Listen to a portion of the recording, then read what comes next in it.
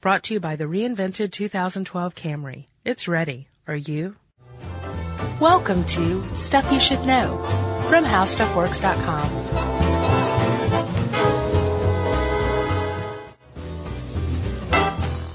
Hey, and welcome to the podcast. I'm Josh Clark. With me, as always, is Charles W. Chuck Bryant. We are the Koch brothers, and we own you. How you doing? Good, sir. Top of the morning. I saw you gave me a tip of the hat and everything. Doff the old cap. Yep. Wow, we're suddenly like Will Ferrell and Anchorman. Yeah, man, what a great You're movie. a London gentleman. When in Rome. Chuck, I think before we go any further, we should plug our Kiva team. Big time, awesome Kiva team. That's kiva.org/team/stuff you should know. Nice, yeah. That's where you can find us. Yeah. We founded that team in October 2009, right? Chuck had the brilliant idea. 09. Yeah. By October 2010, last October, we'd already hit the $250,000 in loans mark, right? That's right. We are on track to hit $500,000 in loans made to entrepreneurs in developing countries by May.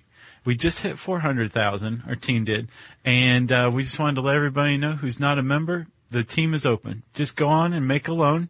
$25 is the lowest increment you can make, but it's a loan. This is not just an outright donation because it's repaid. You can reloan again, or you can take it and go on your merry way. Yeah. But it's pretty cool. It's a good feeling. Everybody on the Kiva message board is a happy, chipper person. And I don't know that they are all the time, but I think when they come to Kiva and hang out there for a little while, right, they get happy. Feel better about yourself. I know I do. But yes, $500,000. It was nice. That's crazy. Who knew? So that's Kiva. Also, we're on Facebook, Stuff You Should Know, and Twitter, SYSK Podcast. Yes. All right, now let's go to sleep. All right, let's get started, huh? Chuck. Yes. Did you know that Xerox, in I think the 21st century, maybe a little before that, took out ads in all sorts of publications? I saw it in some sort of bar association magazine, I can't remember which one, saying, hey, Mr. and Mrs. Consumer or Mr. and Mrs. Lawyer, don't use the word Xerox. Use the word photocopy instead. Yeah. Xerox is it's like Kleenex or Q-tip. Or aspirin was once a brand name. Right. Heroin once a brand name. Sure. And the reason that Xerox is so up in arms about this is because if enough people start using your term generically, especially as a verb like Xeroxing or Facebooking, you can lose your trademark status. It can become a part of the vernacular, and it has happened to some other brands before. Heroin. Heroin, yes. Evidently. Allen wrench, like I said, aspirin, Sure. Escalator, the Jungle Gym, Tarmac, Yo-Yo, Zipper. All of these were once brand names. Shattering my everything, the illusion of everything I know. But isn't that weird? And then there's a whole, this is pretty cool. There's a whole list of stuff that's that's in danger. It's in that realm where Xerox is right now, where it's very commonly used, but these people still manage to keep their trademark. Jaws of Life. Yeah. Nilla wafers. Yeah. Ping pong. Yeah. Is table tennis. Yeah. And let's see, skivvies is underwear. Crockpot? Rolodex is technically supposed to be called a rotary card file. We should just read each one of these with a question mark at the end after every one. Formica? Go-kart? And my voice will go higher and higher until you can't even hear it anymore. Until only dogs start howling. Jacuzzi? This is one that I knew too. Realtor is a real estate agent. That is not any real estate agent. A realtor is a specific company's real estate agent. Who? Century 21? No, realtor. Oh, okay, gotcha. But you have all of these brands. Band-Aid, by the way, that's why I said that. Originally their tune was, I am stuck on Band-Aids because Band-Aid stuck on me. Yeah. They changed it to, I am stuck on Band-Aid brand because Band-Aid stuck on me. They stuck in the brand. Yep. Because the adhesive. They don't want to genericize their own name. Yeah. There's one in this list that I didn't see that should be, and that, my friend, is dumpster. Did you know dumpster is a trademark name? I did. Oh. Well, you told me like 10 minutes ago. Okay. Well, the dumpster, the big trash bin, usually on wheels, that can be lifted by a garbage truck. That whole process was. Did you know garbage truck is actually the brand name? This whole process was originally called the Dempster dumpster, and it was invented in 1935 by George Dempster, who was later the mayor of Knoxville, Tennessee. And apparently, up to that point, if you were making something or you had a construction job going on, you'd just park a dump truck nearby, and everybody would throw their waste in or take piles and move it into the dump truck. It was somebody's job. Right. So Dempster was like, why don't we just create this receptacle that we can eventually, start by hoisting with a chain and just dump into the back of the dump truck, or we'll eventually create these hydraulic arms that can go into the slots on the side of this dumpster with a capital D, and that can just lift itself up into the back. I bet you he said, I'll call it the Dempster, and his wife said, you're not calling that thing the Dempster. Yeah. I'm not being associated with trash. And he went, how about dumpster? And she was like, genius, copyright it, trademark it. Pour me a martini. So, and I've always noticed, have you ever noticed, it seems like a lot of waste management companies, especially locally owned ones, tend to have a person's first and last name, like Jackie Curtis Porta Potties. Oh, really? Have you ever, look around, you'll start to see it. It's really weird. Interesting. It's a lot of pride. But, Chuck, the point is, the whole reason I say this is because we had to fatten up Freegans. Now, anytime we use the word dumpster, we're using it with a capital D. I just want to say, so we don't have to say TM every time. But dumpster is with a capital D every time we use it, and we're going to use it a lot because we are talking about Freegans, who are, in other words, dumpster divers. Yes, Josh, the word freegan is a combination of the word free and vegan. Doesn't necessarily mean they're vegan. I think they just thought it had a nice ring, probably. Well, I'm sure a lot of them were vegans when they started. Yeah, of course. There's a lot of overlap. Or maybe the guy was named Frogan, who started the movement. That's not true. No, actually, his name is Keith McHenry. Oh, okay. Well, Freegans, Josh, are, I know you know this, are people who it's also called post-consumerism or reclaimism. They are anti-consumerism. Yeah. They say we don't like this whole cycle of working and spending and buying and wasting and trashing and then buying it again. And we are going to try and reclaim and scavenge. We're going to try and not buy things. We're going to try and not work. Yeah. Maybe just volunteer. Yeah. We don't want to pay rent. We're going to squat when we can. Yeah. And that's what we are. We're Freegans. And a very big distinction between Freegans and tramps, hobos, the homeless, is that Freegans are doing this by choice. Yeah. If they don't actually have the money to buy food, they usually have the skills or education to go out and make the money needed to buy food. This is all very much a lifestyle choice. And it is also, their very presence, their very existence is a thumb in the nose to the consumer economy that America has, which is in many ways a very wasteful one, right? Stat time, I guess. Yeah. The United States of America, Josh, wastes 96 billion pounds of food each year. That's if you go by the stat that we waste a quarter of our food. It's between a quarter and a half I've seen. Jeez. A half. So it's entirely possible that 196 billion pounds of food are wasted every year. And we'll get into more specifics on what kind of food is being thrown out, but a lot of times it's not, this big box of completely rotted apples. It's, these apples are pretty bruised. Yeah. This container is mashed. Yeah. So we're going to throw this stuff out. Exactly. And I guess it's not just food, food makes a lot of sense. We need food to live, work, play, freeganize, do whatever. Everybody needs food. But food has a lot of other inputs wrapped up into it, right? Like I think we talked before about virtual water. Like the movement of crops from a place that has an abundance of water and can grow these crops to a place that doesn't have it is technically the movement of water needed to grow those crops. You're just moving the crops. So there's a loss of water when that's thrown away. There's a loss of energy to produce and transport these things. There's just all of these losses represented by just throwing away of food. And Freegans are like, okay, two things. number one, I'm going to eat that food for free because I'm not grossed out by jumping in your dumpster. Right. And technically, it's perfectly fine food. And number two, I'm also going to do it to make you feel like a jerk for throwing it out. Right. Yeah. Critics will fire right back at Freegans. Oh, yeah, well, you're putting gas in your car and you're using electricity to cook that food. So you're on the grid, so you're a big hypocrite. Yeah. Freegans say, oh, yeah? Yeah. Well, every little bit counts, jerk. Everybody's calling one another a jerk. Yeah, pointing fingers. It just goes downhill from there. Throwing food at each other. Well, I do take issue with that a little bit. Like I do, it's true. Every little bit counts. Yeah. And obviously you do need electricity or heat or something to live to freaking another day. The thing that gets me is the idea that, you should hitchhike, or hop boxcars or whatever, because in that sense, you're just freeloading on somebody else who's using that gas, and you're still using it too. You're just freeloading it. That's the one that I do have an issue with, is hitchhiking. Yeah.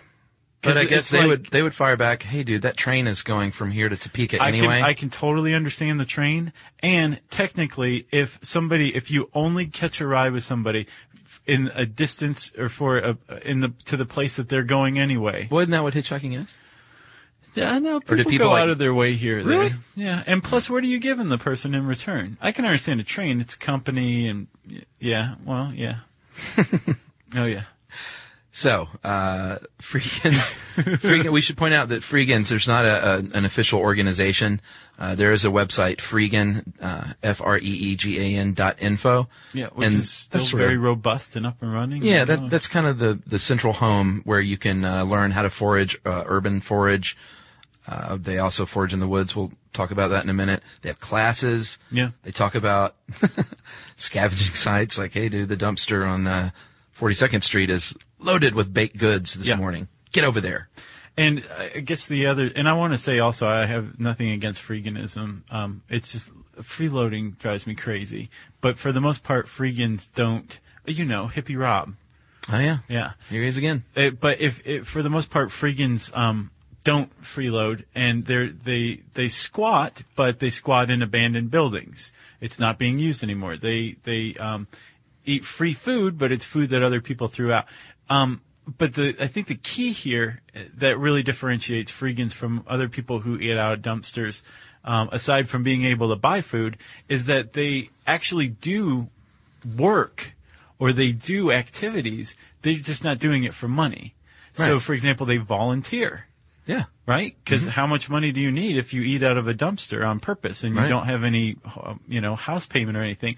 So you have all this extra free time aside from foraging, and most of them tend to volunteer or work on activist causes. Like there's a freegan colony in old growth forests around North America where basically they just built tree houses in these huge old trees and said, now you can't cut them down. They call it resistance community. Right. Yeah. Which is pretty cool. It's a cool thing to do with your time. So let's talk for a second about freegans. The key to their philosophy to me is they think that consumerism is bad because it destroys the environment through things like deforestation, factory farming, labor practices that stink. And it's all profit-centered. So they think, that's implicit approval if you're living in what most people consider a normal life. Working and buying. You're saying that all this is okay with you because you're taking part in it. We don't want any part of it, so we're going to do our thing. We're going to not upgrade our iPhone. We probably won't even get an iPhone. We have an old flip phone. Or maybe we don't even have a phone like that. No, we have cans on a string. I'm not going to update my fashion because this sweater is perfectly nice just because Bill Cosby might have worn it in 1987. Right. It's still a great sweater. Your mom liked it. And fashion is like, how important is that really? Is their philosophy. We're going to repair things that we have. We're going to trade things. That's another thing too. That's another big point with volunteering and donating time and all that. Like if you can do something like repair somebody's camp stove, that's a valuable activity. Yeah. Right? And in the end, Josh, what they end up with is a lifestyle that is very much not financially dependent on things like some stinky job that you have to do that you hate doing. Right. So that frees them up. They're like, hey, I need $200 a month to live, so I'm going to make that by doing some odd jobs, and then I'm going to volunteer and give back. Right, and also you can get back when you give and you volunteer through things like time banks. There's a website called timebank.org that I found on the Freegan website, and basically it's like let's say that I know how to repair your bike, and you know how to teach people how to play the guitar. Yeah. So I'll go, repair your bike, and you teach me how to play the guitar. And it's equitable. We don't remember in the bartering podcast that doesn't always happen. You sometimes have to engage in multilateral barters, all that kind of thing. Yeah, sure. Time banks get around that by saying like, okay, well, you went and volunteered at the animal shelter for a couple hours. You earned $2 time that you can turn around and use for anything. That's awesome. From a member of this time bank. So that's pretty cool too. Although again, it's pretty much impossible to get away from currency in one form or fashion, huh? Yeah, I mean, most Freegans have a very limited budget to endorse their lifestyle. They're probably not completely free, although there might be some that don't use money at all, but most of them limit it as much as possible. Yeah.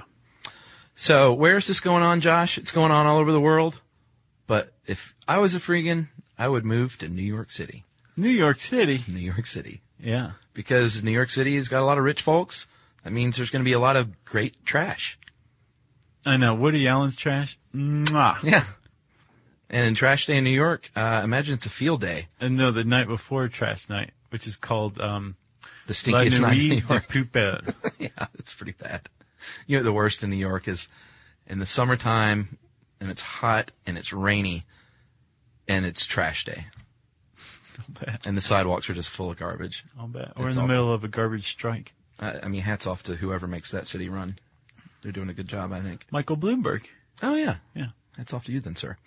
They forage in New York for things like furniture, bags of clothes, electronics, like they'll camp out behind an office that's moving. Mm-hmm.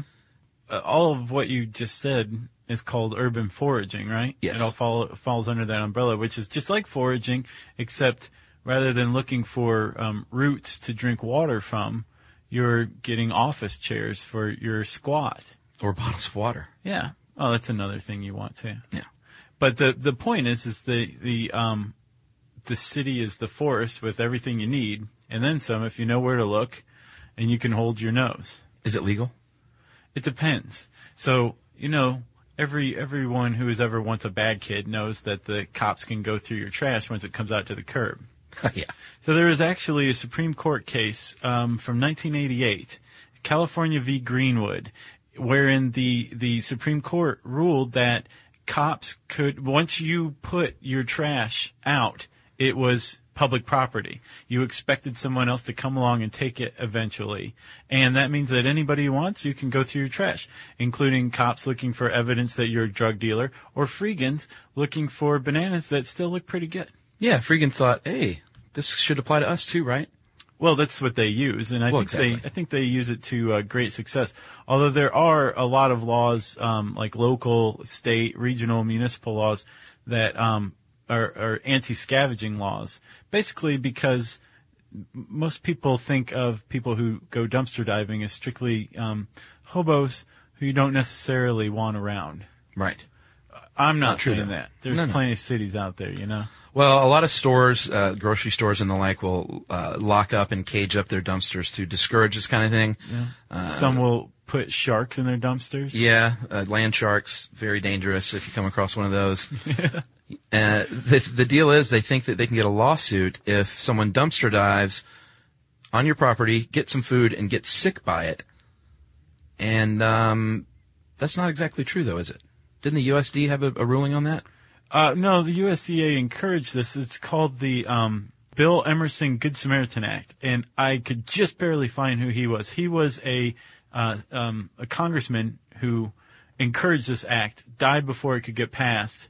When they passed it, they named it after him. But basically it said, if you are a good person and you are giving away food, you're picking up food, you have anything to do in the chain of taking food, rescuing it from the landfill to feed the poor, and you are not purposefully poisoning the poor, or doing it for your own benefit and someone gets harmed, you can't be held liable for anything that happens. Yeah, we're going to protect you. But that prevents that the whole point was to encourage people like Yeah. you said, grocery stores and other groups to donate their leftover food rather than just let it go to waste. Yeah, and a lot of places do that. We're not saying everyone just trashes their food. A lot of restaurants donate their food.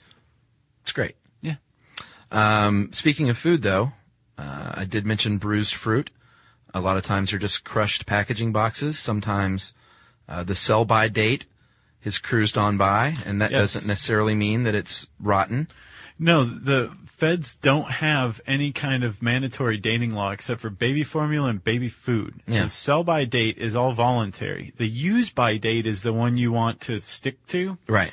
That's actually kind of rare. The sell-by date is just saying it's past its prime, but it's still got tons of life in it. Like, for example, if you can keep eggs at 40 degrees Fahrenheit, which is, standard for a refrigerator, they'll last for 3 to 5 weeks past the sell-by date. Did you know that? Yeah, and if you talk to my mom, you can drink milk for up to 2 months after the date. I don't know about that one.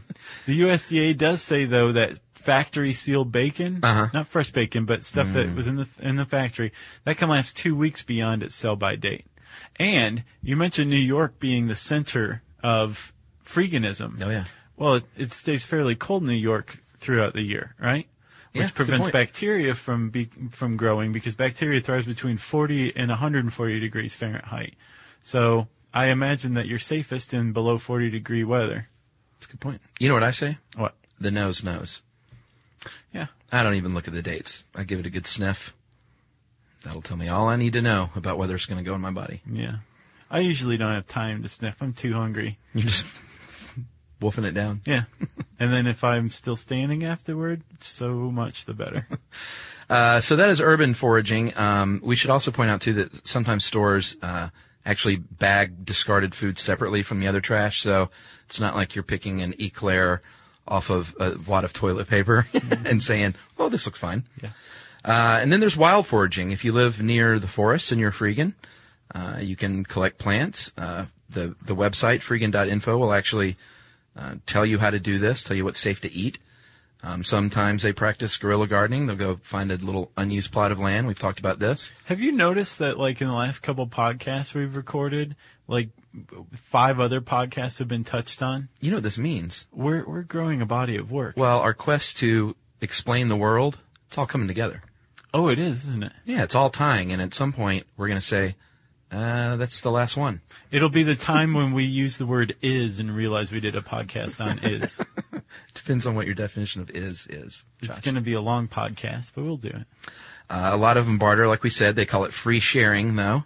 But what it is bartering. They'll have a little freaking marketplace that's set up like every Saturday morning in this part of New York. We'll all go meet, and hey, I see you've got a laptop that you fixed. I've always wanted a toaster oven. Let's make a deal. Throw in some rotten eggs, and we're all good. Just sell by, man. What about healthcare? That's a big one. And I looked all over the Freegan info site for this. Basically, they don't have healthcare licked yet. They've got it close, though. There are healthcare collectives, which have been successful here or there. Say if you get enough people, you can get it down to about $100 a year per person. And those go to fund free clinics. It relies heavily on volunteers. But the state operates all sorts of free clinics as well. Right. Which I imagine if you just go in and say, I dumpster dive every day, they'll be like, we'll take care of you. Right. So that one is not kind of licked because you can also make the case that, well, that's freeloading again. And that completely undermines everything that freegans are about. Yeah. Freeloading. Because it's not waste. Healthcare is not wasteful. The hours of a volunteering doctor or RN are not wasted. No, of course not. Somebody would use those, right? Well, but a lot of times they're avoiding the healthcare because of we don't want to support the pharmaceutical industry. Right, that's a big one. Yeah. We don't want to support these HMOs. Yeah. I have a feeling if it was the doctor down the street with a white picket fence that gives you a Coke and tells you everything will be better, they might be a little more apt to support something like the healthcare system. Right, and I saw that stated somewhere that they were saying, like, if you just cut out the profits, Right. that it's much cheaper than we think. Interesting. So, Josh, this food recovery is what they're into as a freegan, but that's not a new thing because we have a long history in this country and other places, as far back as biblical days, of gleaning. Mm-hmm. And that's when you have a crop, especially nowadays with the big mechanized systems, they'll leave behind a lot of waste that they're not going to go back and pick it all up. So they'll allow people, and they did this in biblical days after they've reaped the harvest, say if you're poor, you can come into the field after us and pick up what we've left behind. Yes. It's called gleaning. Yep. Not gleaming the cube. No, gleaning. Gleaning. There's a group called the Society of St. Andrew. There's a lot of gleaning organizations, but one of the more famous ones is the Society of St. Andrew, where basically they just have a central hub, and they say, volunteers, go pick up, discarded food anywhere you can and bring it here, and then we'll distribute it, right? Pretty simple model, but it works very well. And if you are a freegan, I would imagine you get some sort of halo for volunteering at the Society of St. Andrew. Yeah, you're the ultimate. Like, the circle is complete. Yeah. You have a nice spot in freegan heaven if you do that. The whole idea, the anti-consumer culture idea that forms freeganism, apparently finds its roots back in the 1640s in England, Chuck. There's a guy named Gerard Winstanley who lost his shirt in business, moved to the countryside, and founded a colony that he called the Diggers.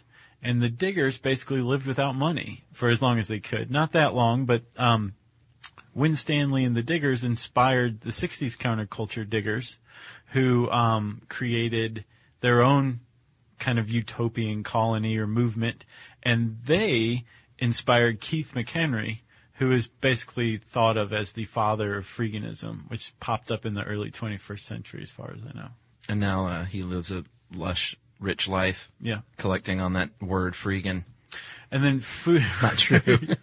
He's a fat cat. Right. And then Food Not Bombs is another good example of the freegan movement incarnate, right? Which is basically like they're a gleaner society, and then they go feed the homeless, feed the poor, feed freegans. And one of my friends, Justin, who's living on tour for a while out in California, he told me they used to call him Soup Not Food instead of Food Not Bombs. I was like, that's kind of jerky, don't you think? And he said yes. And it's a sister group to Food Not Bombs is Homes Not Jails, which is pretty self-explanatory. Oh, yeah.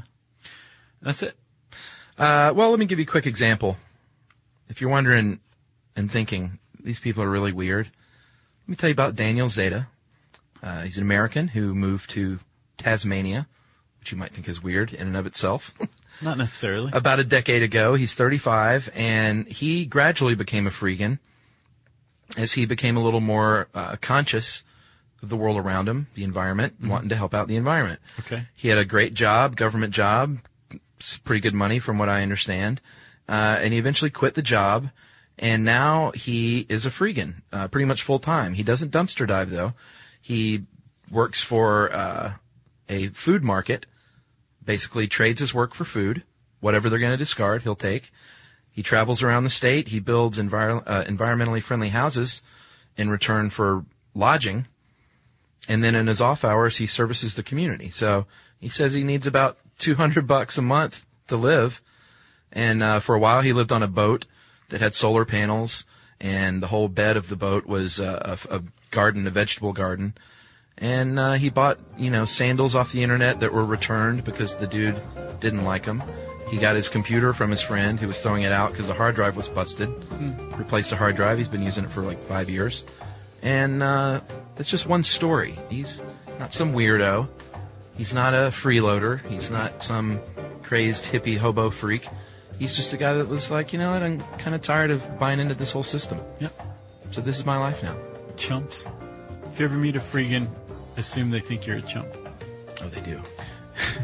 Chuck, if anybody wants to learn more about freegans, they can check out FREEGAN in the handy search bar at howstuffworks.com. And if this piqued your interest, you should check out another podcast of ours on how much money do I really need to live. Remember that one? Yeah, that was a good one. You can find both of those on How Stuff Works, right? Mm-hmm. And I said handy search bar. So That handy failed search bar, I failed in my attempt to find a replacement.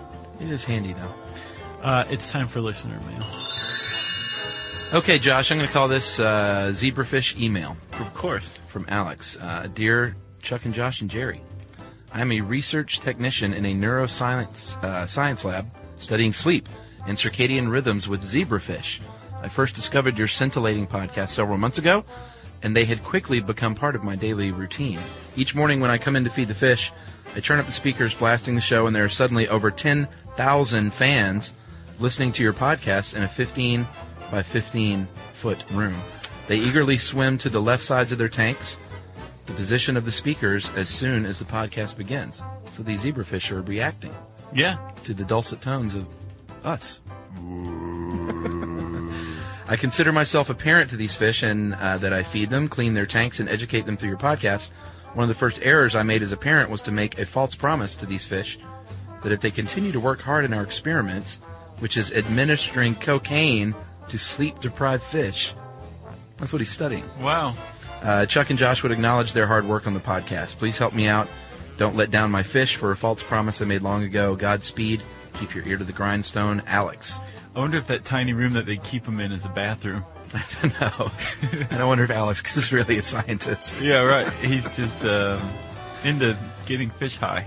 Well, we'll see. Well, thank you, Alex. Thank you to our 10,000 zebrafish fans. So, hello, fish. You guys get some sleep, okay? They can't. They're dying to.